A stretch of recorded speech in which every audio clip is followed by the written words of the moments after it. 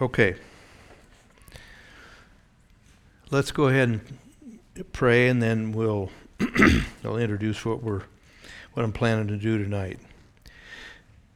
Father in heaven, we thank you for being with us through the day. We thank you for your daily faithfulness to us, and the fact that you renew your mercies to us every morning. We're grateful for the chance to be here tonight. We pray that you would guide us into truth in our thinking and in our lives and our daily conduct. We pray this in Jesus' name. Amen. Amen. Okay.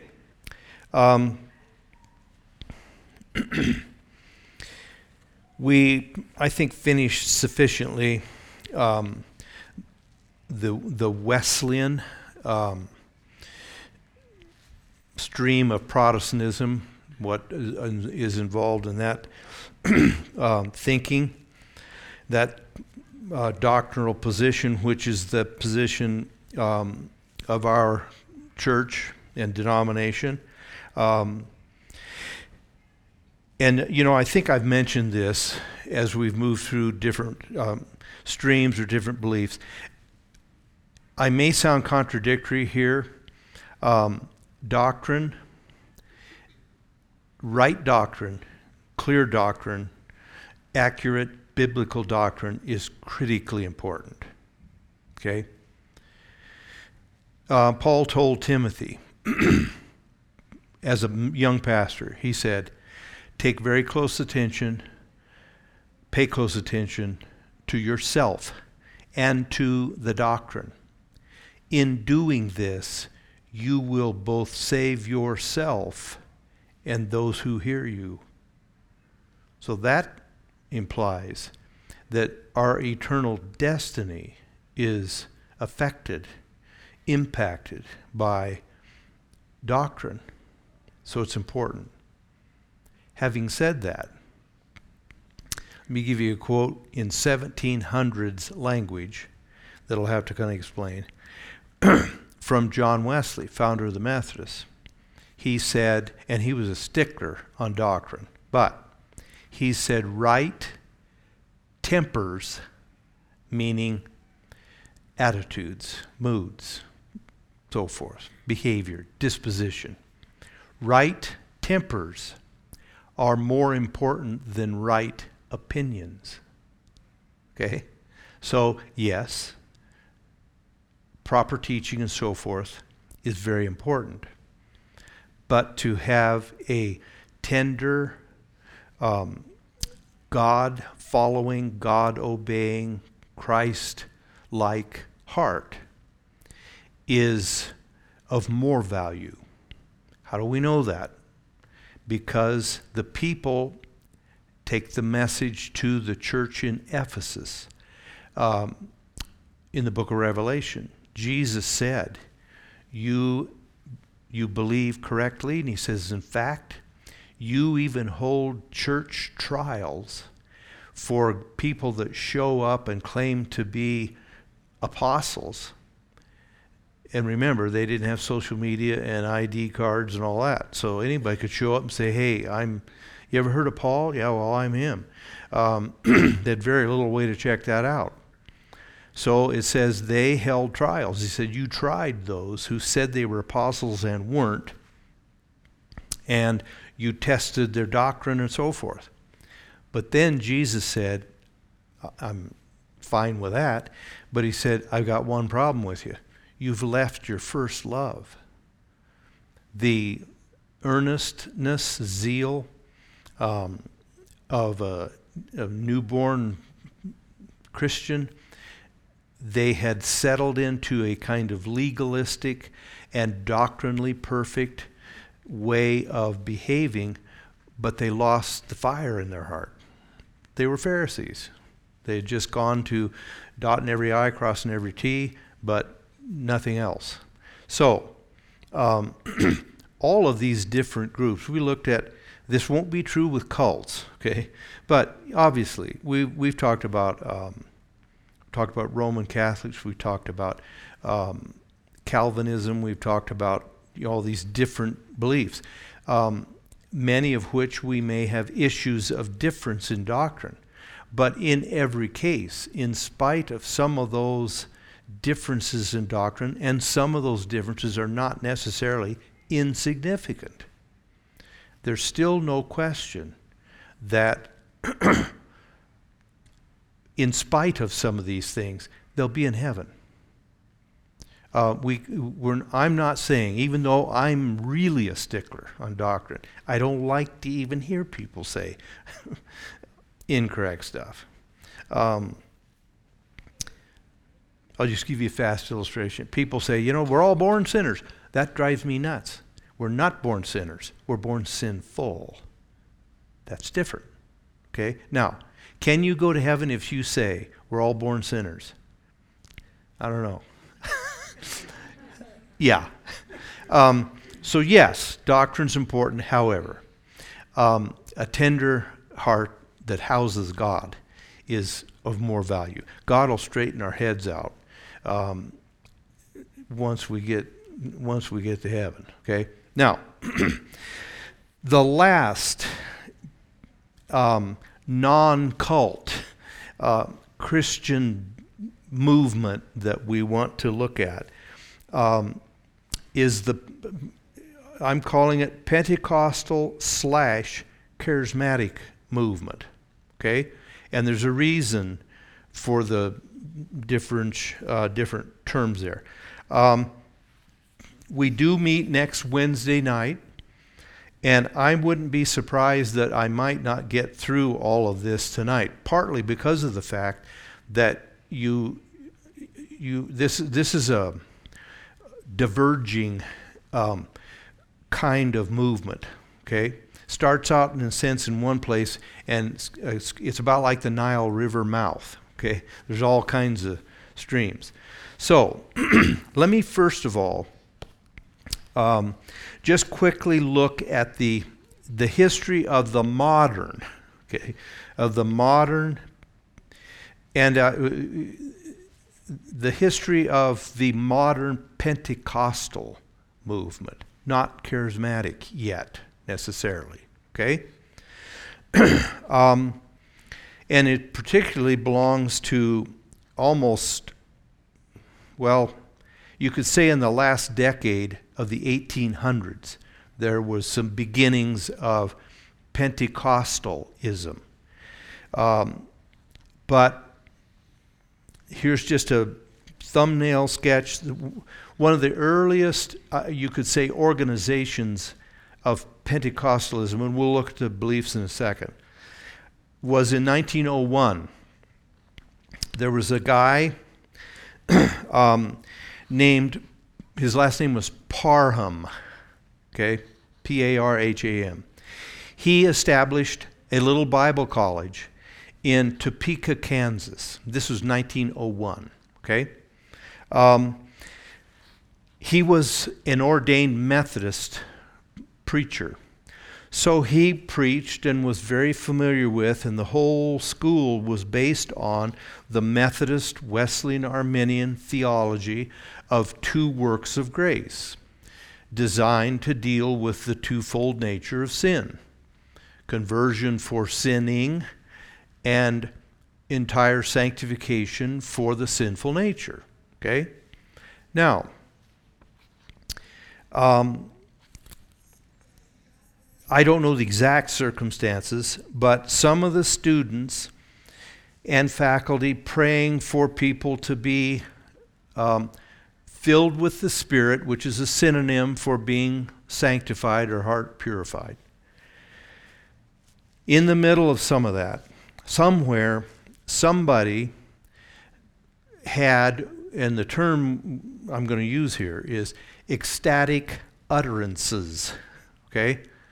And it caught on in that little Bible college that ecstatic utterances were a proof of being baptized or filled with the Spirit, okay?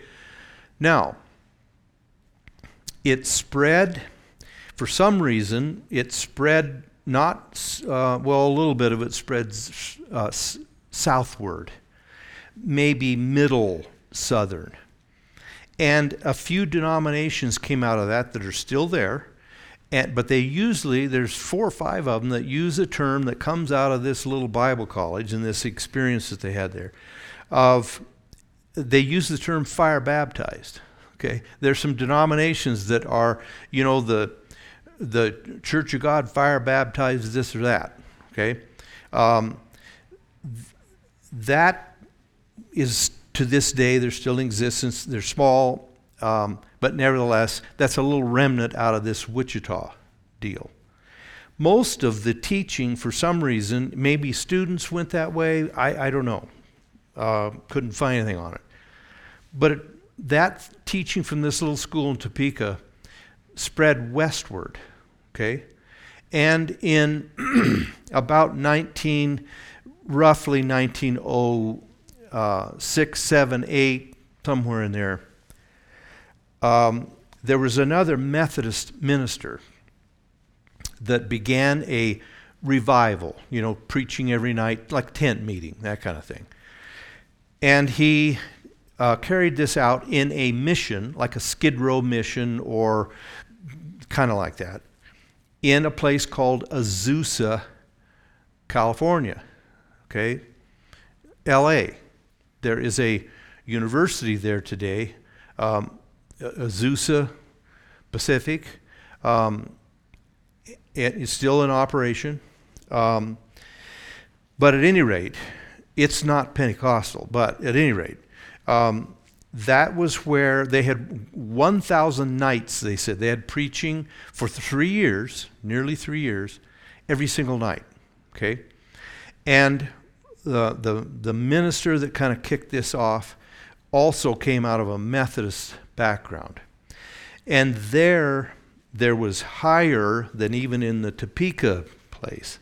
There was higher emphasis on speaking in unknown tongues as proof that the Holy Spirit baptized you, but here's the, hope we don't get lost in the weeds here. For this group, they treated the baptism with the Holy Spirit as a third work of grace. Okay? You get saved. They taught that the carnal nature is removed in the baptism of the Spirit. Well, no, in a second work of grace. But they reserved the baptism of the Spirit for a third crisis experience, crossroads experience. And in that one, and I don't really know what you got, except for the proof that you were baptized with the Spirit. Entire sanctification, heart purity, baptized with the Holy Spirit, filled with the Holy Spirit, are synonyms. Okay? They mean exactly the same thing. Just like we don't say you were saved but you weren't converted, that's something else. No. Conversion, new birth, born of the Spirit, saved. Those are synonyms. They mean exactly the same thing. So there's no grounds whatsoever for treating this as another, further work of grace. Okay? But anyway, that's what the Azusa group did. To take a second here, the Pentecostal movement then came out of the Wesleyan Arminian holiness movement. Now, the holiness movement, it was a huge phenomenon in the United States, beginning right around, well, it was associated with Methodism. So the Methodists, I mentioned to you last week, the overwhelming wave of Methodism went through America. But by this right about the tail end of the Civil War, the Methodist Church had already begun.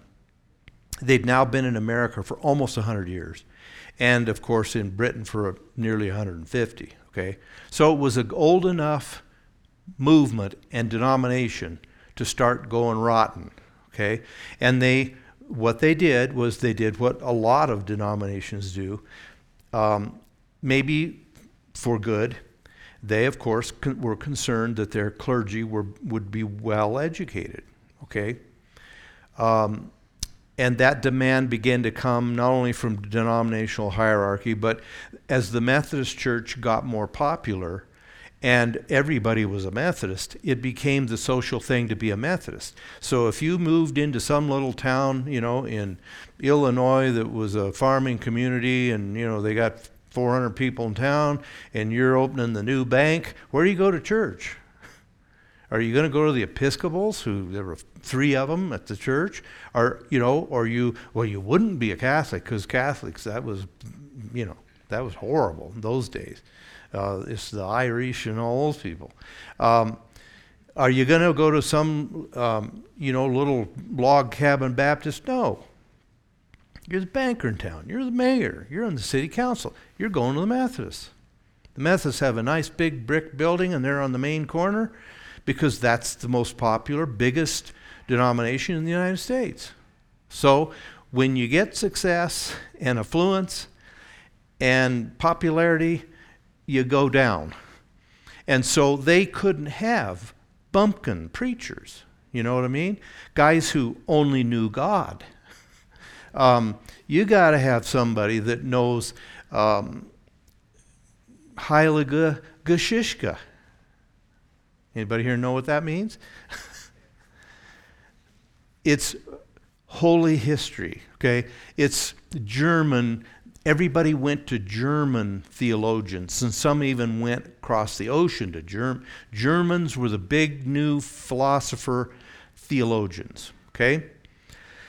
So, as the Methodist Church began to get popular and affluent, and getting into what was called higher education, they were introduced to something called higher criticism. Higher criticism was a picking, critical, tear apart deconstruction of the Bible. And the Methodists began to join some of the other older mainline denominations, and they discovered all the things in the Bible that didn't really happen.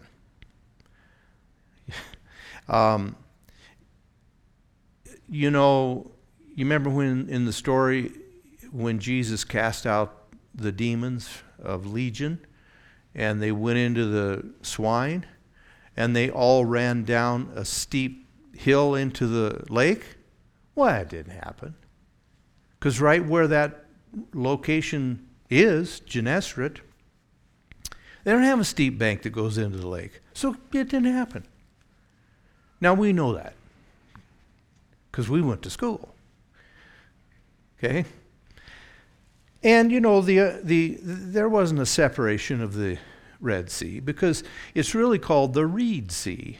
And it was just what happened was enough of a kind of a wind and some sand, and shallow anyway. And so kind of a causeway was there and they could just wade across and they were fine. So, and so you do all this and you immediately start dropping the main doctrines. We got to be saved. Our hearts need to be purified from inbred sin. We got to walk with God. We don't need that. Well, as primarily the Methodists, begin to abandon, especially the second work of sanctification, then the Methodist Church began to disintegrate. Very slow. Still continued to grow up into the 1950s. But at any rate, those churches then and pastors that were bothered that the Methodists were going liberal, dropping the significant doctrines, that they began to join together in camp meetings. They'd go out to just a grove of trees and take tents, and they'd preach for a week. That began a huge movement that grew into what was called the National Camp Meeting Association. And then they added the word holiness, the National Holiness Camp Meeting Association. Places all over the country were Methodist camp meetings. But they weren't associated with or condoned by or approved by the Methodist Church. So you had quite an interdenominational group, and that it's called the Holiness Movement. And that's been from the 1800s, early 1800s, clear into like the 1950s. Now, that the holiness movement kept going, but it's pretty well run out of gas by now. Many of the denominations that the Methodists are, except for some outposts, the Methodists totally abandoned their foundation. Well, anyway, that was called the Holiness Movement. The Holiness Movement, really, you can say fortunately or unfortunately, the Holiness Movement was the birthplace of the Pentecostal movement, and which became the Charismatic movement. Okay? Now, during this Azusa Street revival that lasted 3 years, the people the preacher, the main people involved in it, and as it spread, maintained that they were a thoroughgoing part of the Methodist doctrine-believing holiness movement.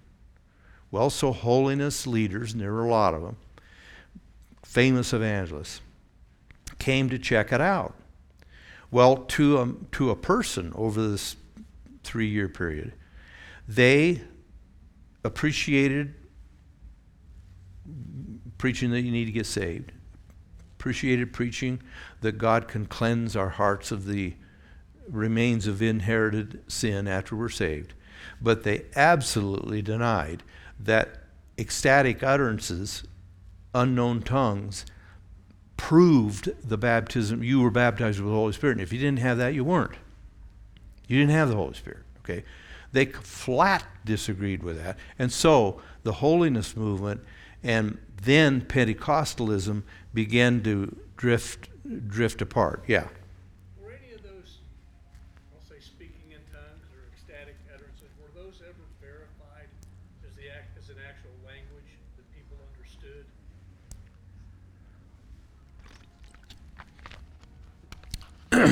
You got to asking questions that are for the very end.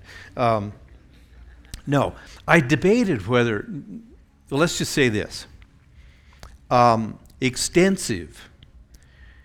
extensive linguists, anthropology, so forth, and religious, people have analyzed ecstatic utterances. I don't know of any study, and I've read a lot of stuff. I don't know of any study that doesn't say there are no normal human language linguistic patterns in those ecstatic utterances. Okay? I literally don't know. This little book, by the way, this is a fantastic little book, and I don't think you can get it.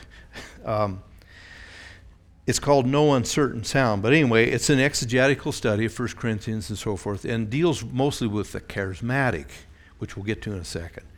And one of the authors was one of my professors in seminary.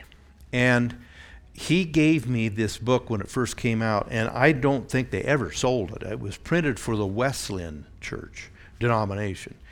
And it was a study of and a response to, for their denomination, of the just explosion of the charismatic movement in the early 70s. Okay, this was put out in 1975. Well, he gave me a copy, and in fact, he gave me all the background notes that were condensed into this little book. And so I really had a privilege there of a bunch of research that went into this little statement that the Wesleyan Church made. But now,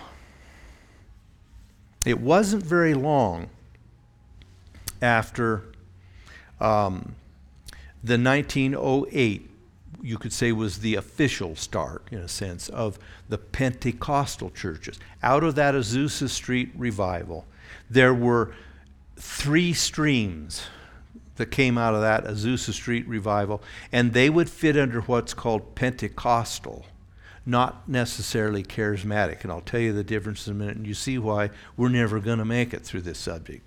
But anyway, there were three streams that came out of the Azusa Street thing, which was considered traditional Pentecostalism. Number one, there was a group, and they never really formed a cohesive denomination that had a name to it, okay? But they retained some Methodism in that they still believed in two works of grace to deal with sin, but then a separate third work to be filled with the Spirit, okay? I think they just kind of splintered or whatever, because there's no particular, except for some of those fire-baptized names down in the South, okay? There was a second group, and the second group clearly believed in conversion, obviously, but they did not believe necessarily, let's just say they didn't emphasize it much, they did not believe or did not emphasize an instantaneous filling of the Spirit in which our hearts are cleansed from inherited depravity, or what Paul called entire sanctification. They de-emphasized that, okay? They didn't believe in a third work of grace.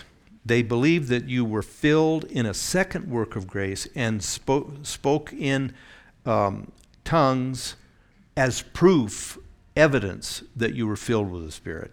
But the business of heart purity, which the Methodists had taught, and you find in the day of Pentecost, our hearts were purified by faith. They denied the instantaneousness of it and treated it as a lifelong progress, gradual process, okay? But the filling of the Spirit was itself instantaneous, and the evidence of it was speaking in tongues. Okay, that group became, there were several names. Assemblies of God are the largest, were then the largest of that group. There were a couple other groups that were in agreement, but a lot of the denominations, by the way, back through those 100 years ago, 150 years ago that started, were not necessarily started because they had huge disagreements. A lot of it was geography. I mean, you don't have interstate highways, you don't have planes, you don't have phones, so boy, if you're in East Texas, you aren't going anywhere. For the longest trip you've ever taken is 25 miles to grandma's house. And so you had a lot of regional denominations that didn't really cross paths till you got up into the 1900s, and travel and communication multiplied, okay? There's a third group then, and they go under the name for a long time and from today. In fact, they split from the Assemblies of God in 1916, okay?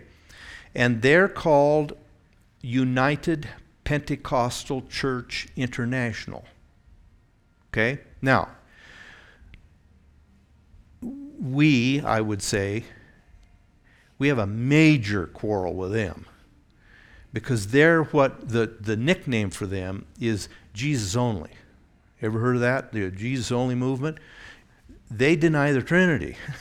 They still believe in emphasizing the gifts, including speaking in tongues. And again, the proof that you are, I guess, filled with Jesus, I don't know.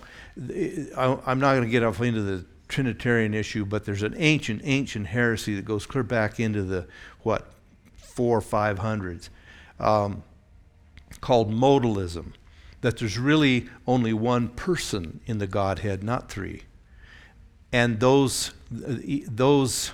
person was first revealed as God the Father, and then revealed as Jesus the Son, and then revealed as the Holy Spirit, but there's not three persons in the Trinity.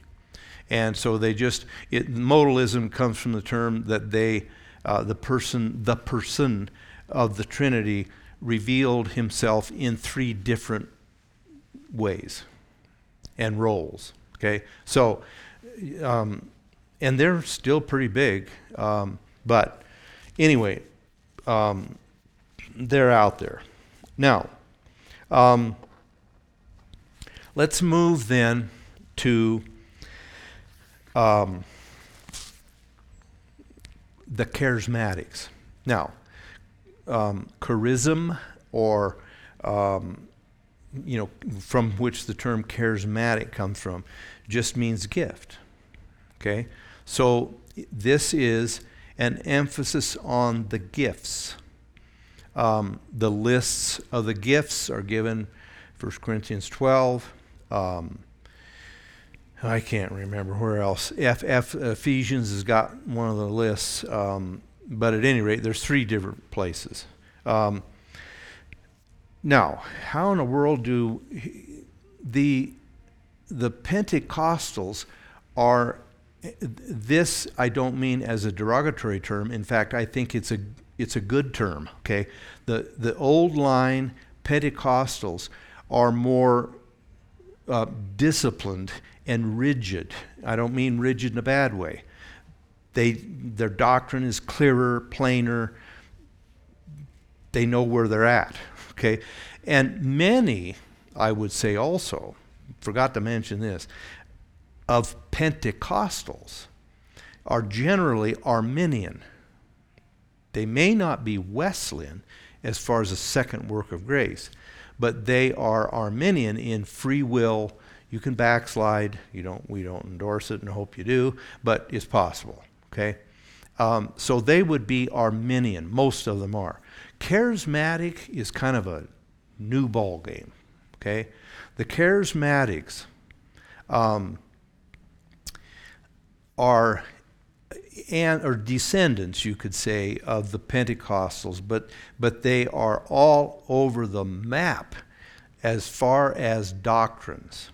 Okay, now especially the charismatics. Remember, I think last week I mentioned that little hierarchy of authority: Scripture, tradition.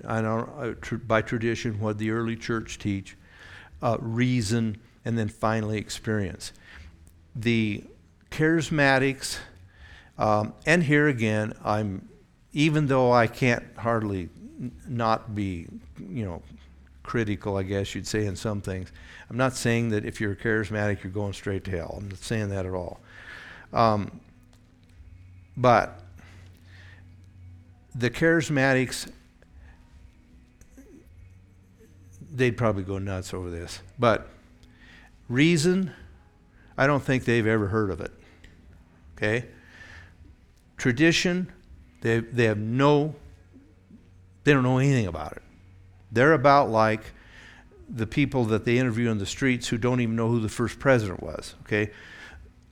They don't know anything about early church history, all the doctrinal issues, the great heresies that were dealt with, all that the martyrs and all the great saints went through to give us the Scripture we have today, and the Apostles' Creed, the Nicene Creed. They don't know anything about that. They don't care anything about any of that. It's all just hold your hands in the air until your hands are blue. Okay, that's the only thing you do, and you sway a lot. Okay, and you have, as the joke's been around for 20 years, 30 years, you have music that is 4 words, 3 notes, and 2 hours. Okay? That's the charismatics. They have exalted experience, or meaning emotions. Emotions rules everything. Okay? I went to seminary with some charismatics. I didn't really know, as far as just people, we sat and ate lunch together and we didn't stab each other with forks and things like that. But I just never got them. They don't care. It's just, we had this Chinese guy, and he loved the Lord. I know he was. He was a good guy. And he'd gotten out during Mao Zedong's day, but he'd gotten out of China as a kid, and then he grew up in most of America, but he still had a really, really strong accent. I don't care, and I'm exaggerating a little bit here, but I mean, you could go back in the Old Testament and talk about Leviticus and figuring out what kind of running sores you had, and he'd get out of that, he would always say, "It's a speak of the tongue, it's a speak of the tongue." No, it's not. But that's all he could see anywhere. But again, he didn't care about doctrine. He would bite on yeah, that's okay, I don't care. We don't care about that, he said. We don't worry about that. Well, you got to worry about the Trinity, and you got to worry about the doctrine of sin and the doctrine of salvation. Oh, we don't worry about all that. We just preach the gospel.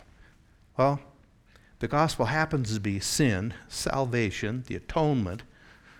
Those things matter. But the modern charismatic movement is all about emotionalism. That's all that they care about. And so they're also caught up in a hyper giftism, and a lot of it, they high on the list is ecstatic utterance, which may or may not be in public or what do you call it, a private prayer language, but also a lot of the different supposed gifts of knowledge, wisdom, discernment. And I have a word of knowledge. And also identifying, well, I've visited with, I've argued with, I've heard a lot of literally, I suppose, whooping cough. It's a whooping cough demon. There's demons under every tree. There's demons everywhere. And everything. There's toenail fungus demon. And the reason you've got that is there's a demon. We're in a fallen world. People get heart attacks. There's no heart attack demon. We die.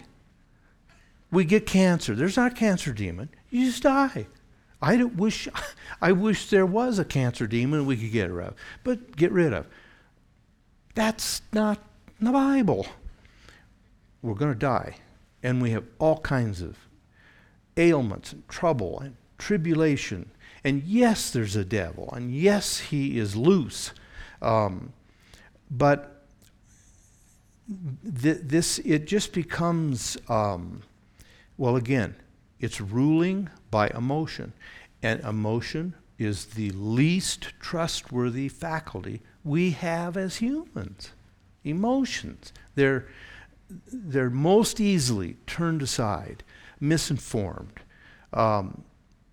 Again, well, let me quote Wesley here. I've told you this little quote before, and I don't think it's peculiar just to him. But there are three things that appear to be three things as a source of things that appear to be supernatural: God, Satan, and your own overheated imagination. Okay? Now, I think about 90%, well, I don't want to give the devil that low of a percent. Maybe he's more than we give him credit for. But most of the problems in churches, most of the doctrines that get whacked out and new crazy stuff that comes along is your overheated imagination. Now, I know the devil's got a place, and he surely loves to create confusion. But like the Corinthians, who we'll maybe get a chance to look at here, the Lord said, Paul said to the Corinthians, God is not the author of confusion and disorder. He just isn't. Chaos. Well, I got to keep going. The charismatic movement just really, it was, and I lived through it. I mean, I was in early days of seminary, maybe a year or two before seminary. I went to seminary, still in college, when the charismatic movement just exploded. And the charismatic movement was not necessarily accepted by, or given open arms, by the Pentecostals. Because, again, partly, they had no concern for doctrine. It was just running the aisles and, singing till you fell over sideways. And there was no content. It was cotton candy preaching, like meringue topping on a pie. There's just nothing to it. But you come out of there just starry-eyed. Boy, I tell you what, anyway. Any questions about what my opinion is? Anyway, so even the Pentecostals, again, who had a clearer doctrine stand and, weren't necessarily accepting of that. One of the things that the charismatic movement did do, though, and where they drew from, and where they, and I don't mean this in a bad connotation, but what they invaded were all of the mainline churches. Now, they started a lot of their own too, but they made great inroads in what we would call the mainline liturgical churches, ritual and so forth. And I'm saying nothing here to those of you who may come out of all those different backgrounds.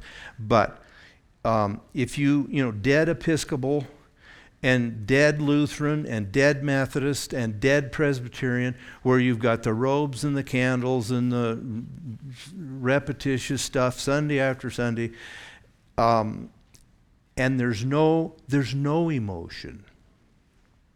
God gave us emotions. Now, I don't like emotions run amok, and they can easily do that. But God gave us emotions.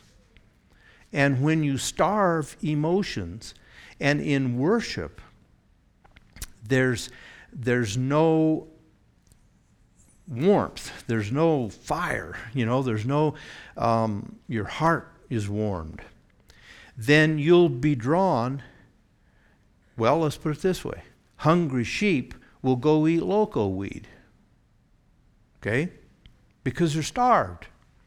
And so the charismatic movement, with its upbeat music and its activity and so forth, I think at first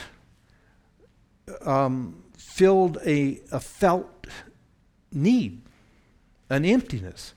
You just go, you go through the same rituals, and you do the same, and you go get in your car, and you beat the whoever else, the Perkins, and and you do it the same way every Sunday. Okay? Emotion, then, is attractive, even if it's not healthy. And so, there were, I think it was in 72. It started in about 70. But one of the first unthinkable places that the charismatic movement really made inroads was Roman Catholic.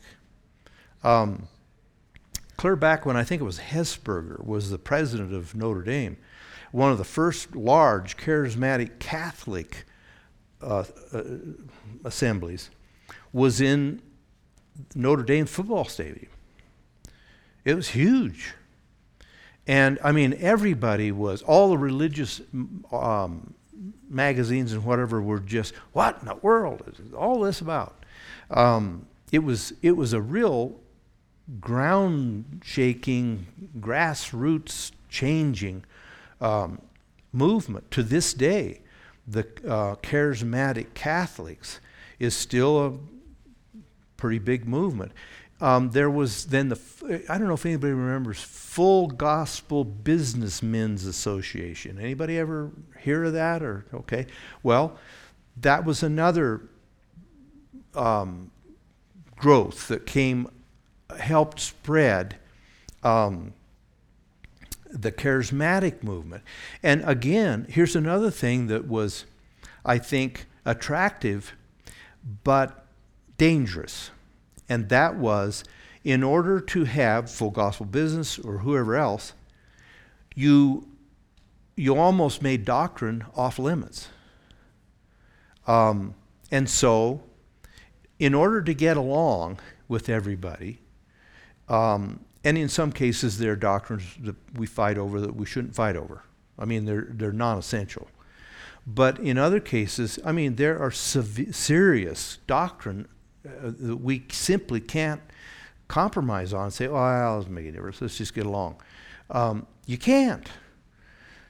So anyway, the intentional de-emphasizing of doctrine that's divisive made everybody, we're just backslapping, this is a great time.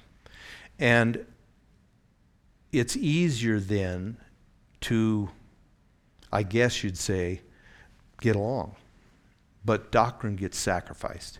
And good, clear thinking about the deity of Christ, about the virgin birth, about the Trinity, about the doctrine of sin, salvation, end times, all those things are just kind of, well, we'll just hold hands in a prayer circle and we'll just, again, it's putting emotion. And so if there is theology and doctrine much at all in the charismatic movement, it's arrived at emotion goes hunting in the scripture for a doctrine rather than doctrine dictating the parameters of emotion. It's turned around. So experience determines everything. I had a vision. There's books all the time. I saw one just the other day. Somebody, it was 25 minutes in heaven. Somebody had some vision and they were flying and all this. What? There's a couple people in the Bible, Jesus would probably be one of them, who's been to heaven. And they can tell us about heaven. And they did. I don't need some paperback, 14-page book that somebody self-published about some new vision they had. I don't pay any attention to that stuff. The truth is, it's an old unused word and everybody mispronounces it. It's drivel. Now, don't call it, people say it's dribble. No, it's not dribble. It's drivel, okay? It's just taking up space. Anyway, now, the charismatic then movement, again, because of its no real barriers doctrinally, and its emotionalism. And here's the thing that I'd say a couple things about the charismatic. I've known missionaries since I can remember. We always had them, stay in our house when they were traveling through. My brother-in-law and sister were missionaries. My brother-in-law grew up in Bolivia. His parents were missionaries in Bolivia for 40 years. He can speak Spanish. He's an excellent preacher. I think he can speak better in Spanish than he can in English. I mean, he's unbelievable. He goes down to South America probably 4 or 5 times a year to preach at these big rallies and stuff because he's a good preacher. And B, he speaks English with a Spanish accent, literally. Okay, but the charismatics, with their no emphasis on doctrine, and in many cases it's accompanied by pretty loose living. I mean, I don't mean to dredge stuff up, and I want to be careful. None of us have landed safe on heaven's shore yet. But all of the televangelists, what doctrinal or church movement did 99% of them that got in trouble come out of? An emotionalistic atmosphere. And anyway, when you just loosen the bonds of propriety and rein on your emotions, you get problems. Okay. Well, anyway, the greatest, you could say, the greatest exodus in South America on the mission field went to the charismatic movement and came from Catholicism, which of course is the main religion there, and conservative Protestant missionaries. They were just, kind of devastated because I think in some cases Um, I don't want to get off onto this either for too long. But to me, I don't know how everybody else feels, but to me, Latin American culture is really interesting. They are, and I know it's a stereotype, but they're vivacious, happy. I don't know. I can't explain it, but they're just enjoyable to be around, and they got life. I mean, they're just talking like, you know. Well, that was attractive, charismatic, made inroads, as compared to what most of them trudged to the Catholic Church. That was, for most of their lives, in Latin. You know? Here, boy, they've got, you know, the guitars and the singing and the clapping, and it just was a perfect fit culturally for that. So the Catholic Church and conservative Protestants lost a lot of adherents in the South American culture.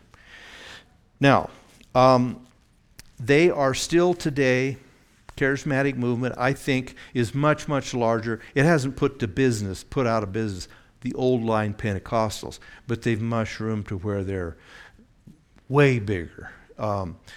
And there's hardly any denomination that they haven't had some impact on.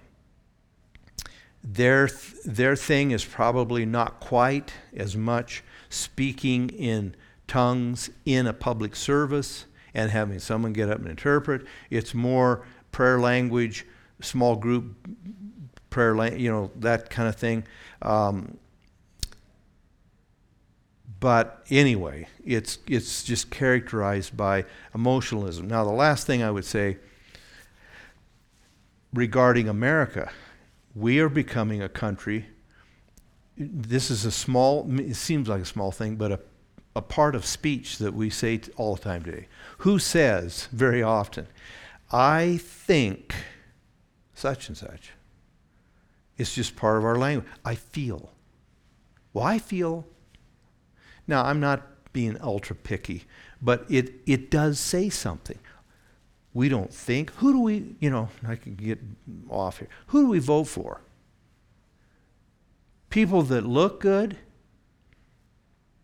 and whatever cool means to us, and are glib, and they're good with one-liners, and they're, they can be a hellion.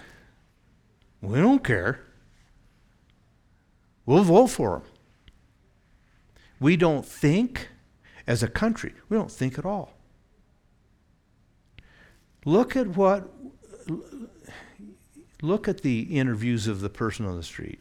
People don't know who the presidents are. They don't know the history. They don't know who we fought in the Revolutionary War. They don't know anything. Now, they can tell you all about the Kardashians or somebody else, but they don't know anything about anything that matters. Well, that's a culture into which worshiping a God, which they have no real concept of, other than he's just a giant, he's a grandfather or a nice uncle that comes at Thanksgiving, and he's always got lifesavers and beech nut gum to give the little kids, and it's just great. And, we just talk about unconditional love of God all the time. Well, God's love happens to be conditional.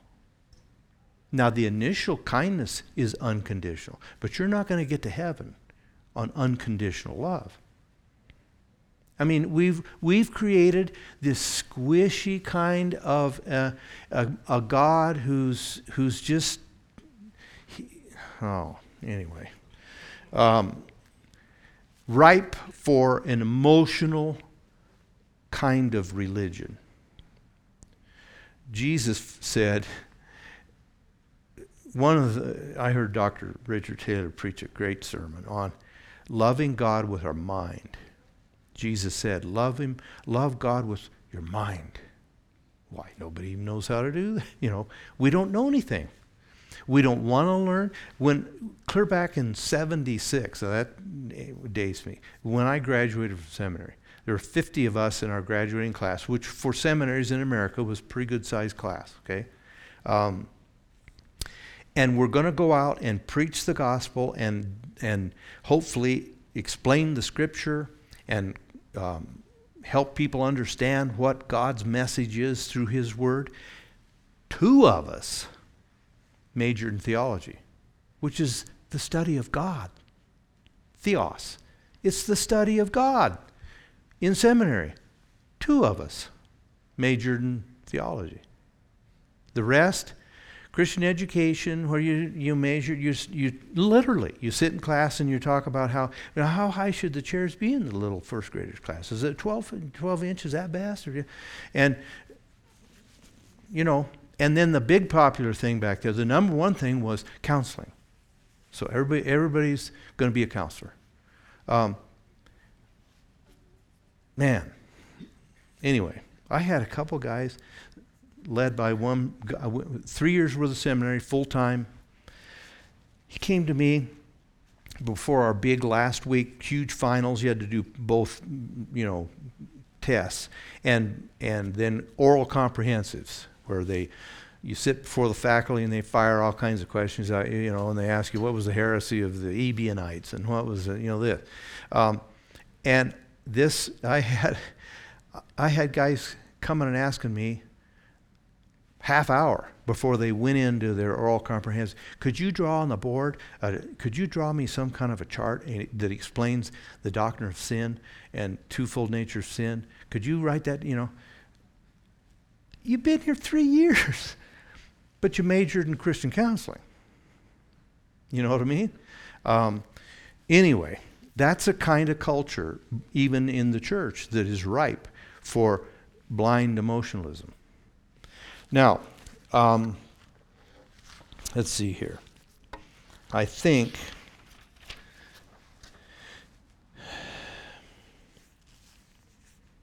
let me just say this, and then we'll have to quit.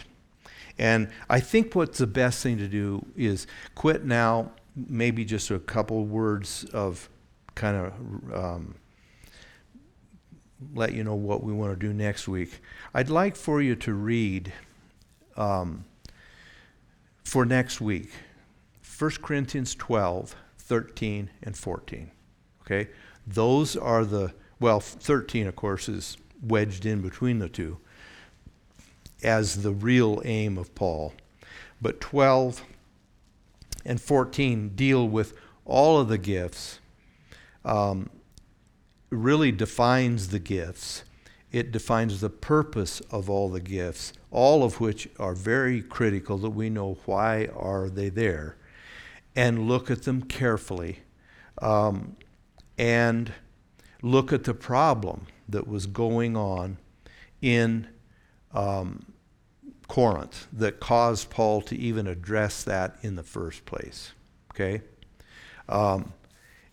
Then, I don't know, I didn't think of exactly which verses, but maybe you could also read Acts chapter 2. That's the day of Pentecost, Peter's sermon. Now, let me tell you why I want you to read Acts 2. There is a rule in what is called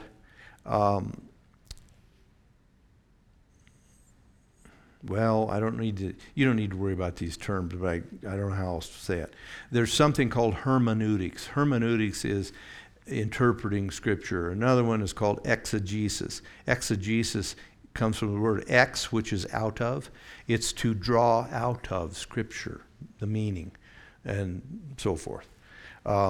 There's one major rule, well, more than one, but a major rule of interpreting Scripture is there are, for the great doctrines of the Scripture, there are lots of different places, Old and New Testament, where doctrines and so forth are taught. They're not all taught with the same clarity or the same length. The situation of the writer may have been different, but there's a rule then.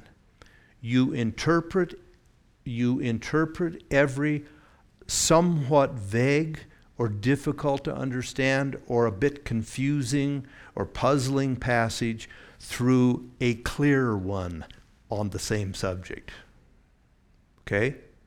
Now, I will tell you why I want you to write it. 1 Corinthians 12 and 14, as we read them mostly in English, of course, and different versions, there are a number of things in those chapters that require some thought and some, careful, what in the world does that exactly mean? And mostly about the gifts, and more specifically about the gift of speaking in tongues. Okay? Because in charismatic and even in Pentecostal, that one thing arose to be the most prominent. Okay? Now, Acts chapter 2 could not be clearer in what the gift of speaking in other languages was. There is no passage that even comes close to Acts chapter 2. And it lists all of the languages and the people groups that the Spirit gave the disciples the capacity to speak to. Okay? And he didn't even use in Acts 2, it's so fine-tuned that the word languages, which is really what tongues means, it just means languages. The word languages is not even used. It's dialect, which is even more particular. It's not just English, but it's saying it's Mississippi English or whatever else, okay? That's how specific the book of Acts is. And it is a known language, a known human language, documentable human group language. And I would say another thing.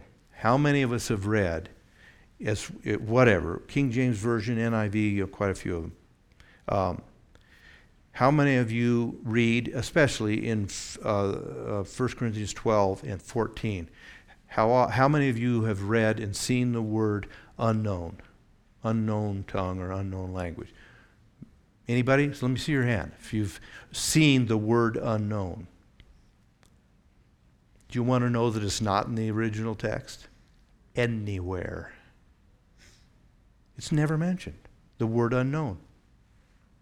It's supplied by the translators, and if you watch carefully in your Bible, virtually, I don't know any Bible other than, say, the paraphrases, not true translations. The word unknown will always be in italics, along with lots of other words scattered around. What does that mean? Italics in any version of Scripture is the honesty on the part of the translators. They're saying, we supplied this word. It's not in the original text, but we think it helps understand what the context of the whole verse or passage or paragraph is. So it's not a bad thing.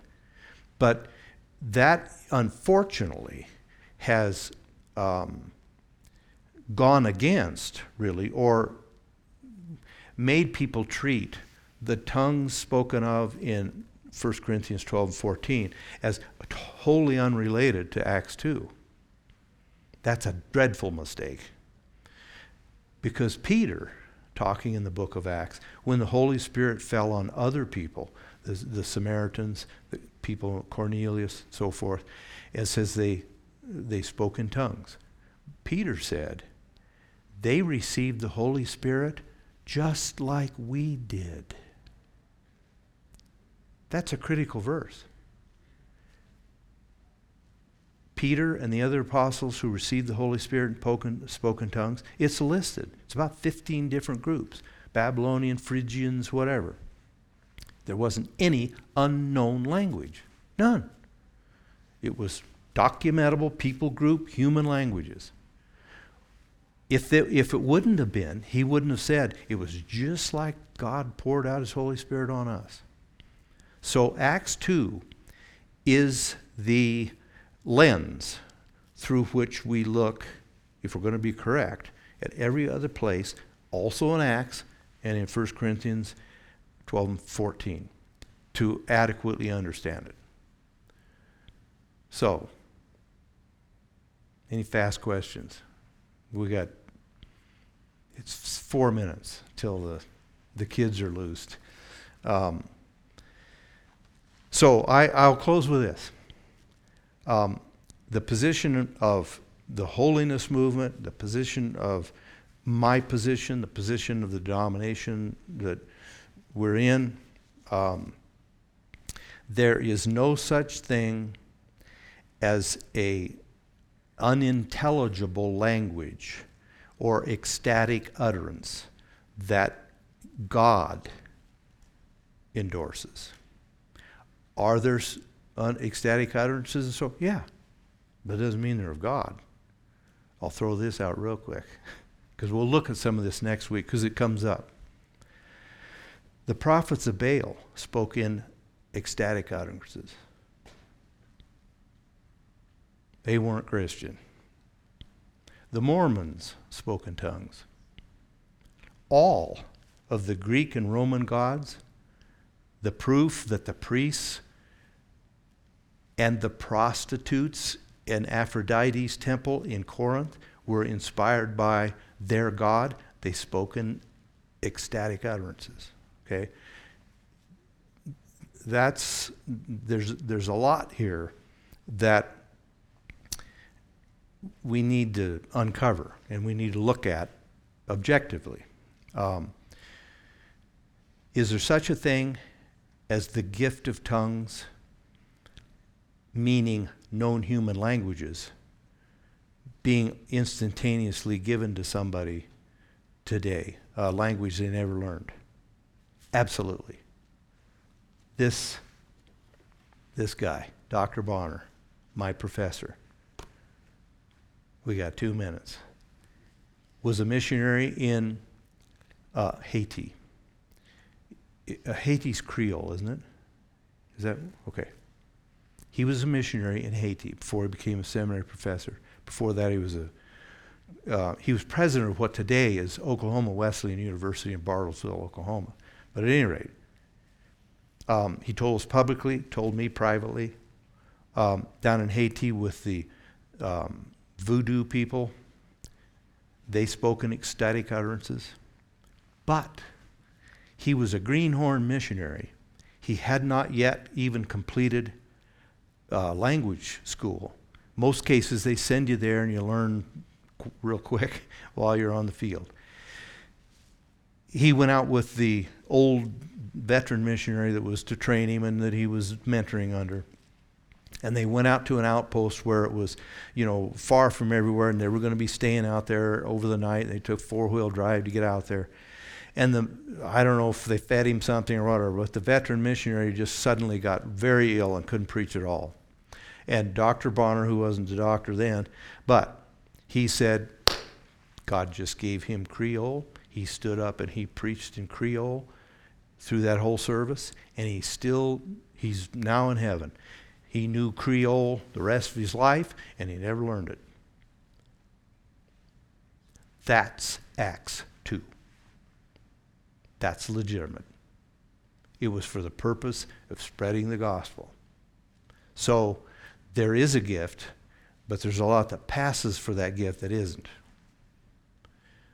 Okay, it's 8:10. Don't forget to do your homework. Read those chapters. Father in heaven, guide us. This isn't new to you, Lord. They're all through history. There have been 100 different ways for us to run across errors. They may not be literally. They may not destroy our souls, but they're a hindrance, or they stunt our growth, or they get us off on a sidetrack. So Lord, help us keep to the main thing, and walk in the middle of the road and not be drawn away by anything that would kind of dilute our understanding of the truth. Keep us, Lord, I pray, safe. Bless all the rest of the activities tonight. And I pray that the seed sown in the little kids' hearts and the youth, that it would profit them. We pray it in Jesus' name.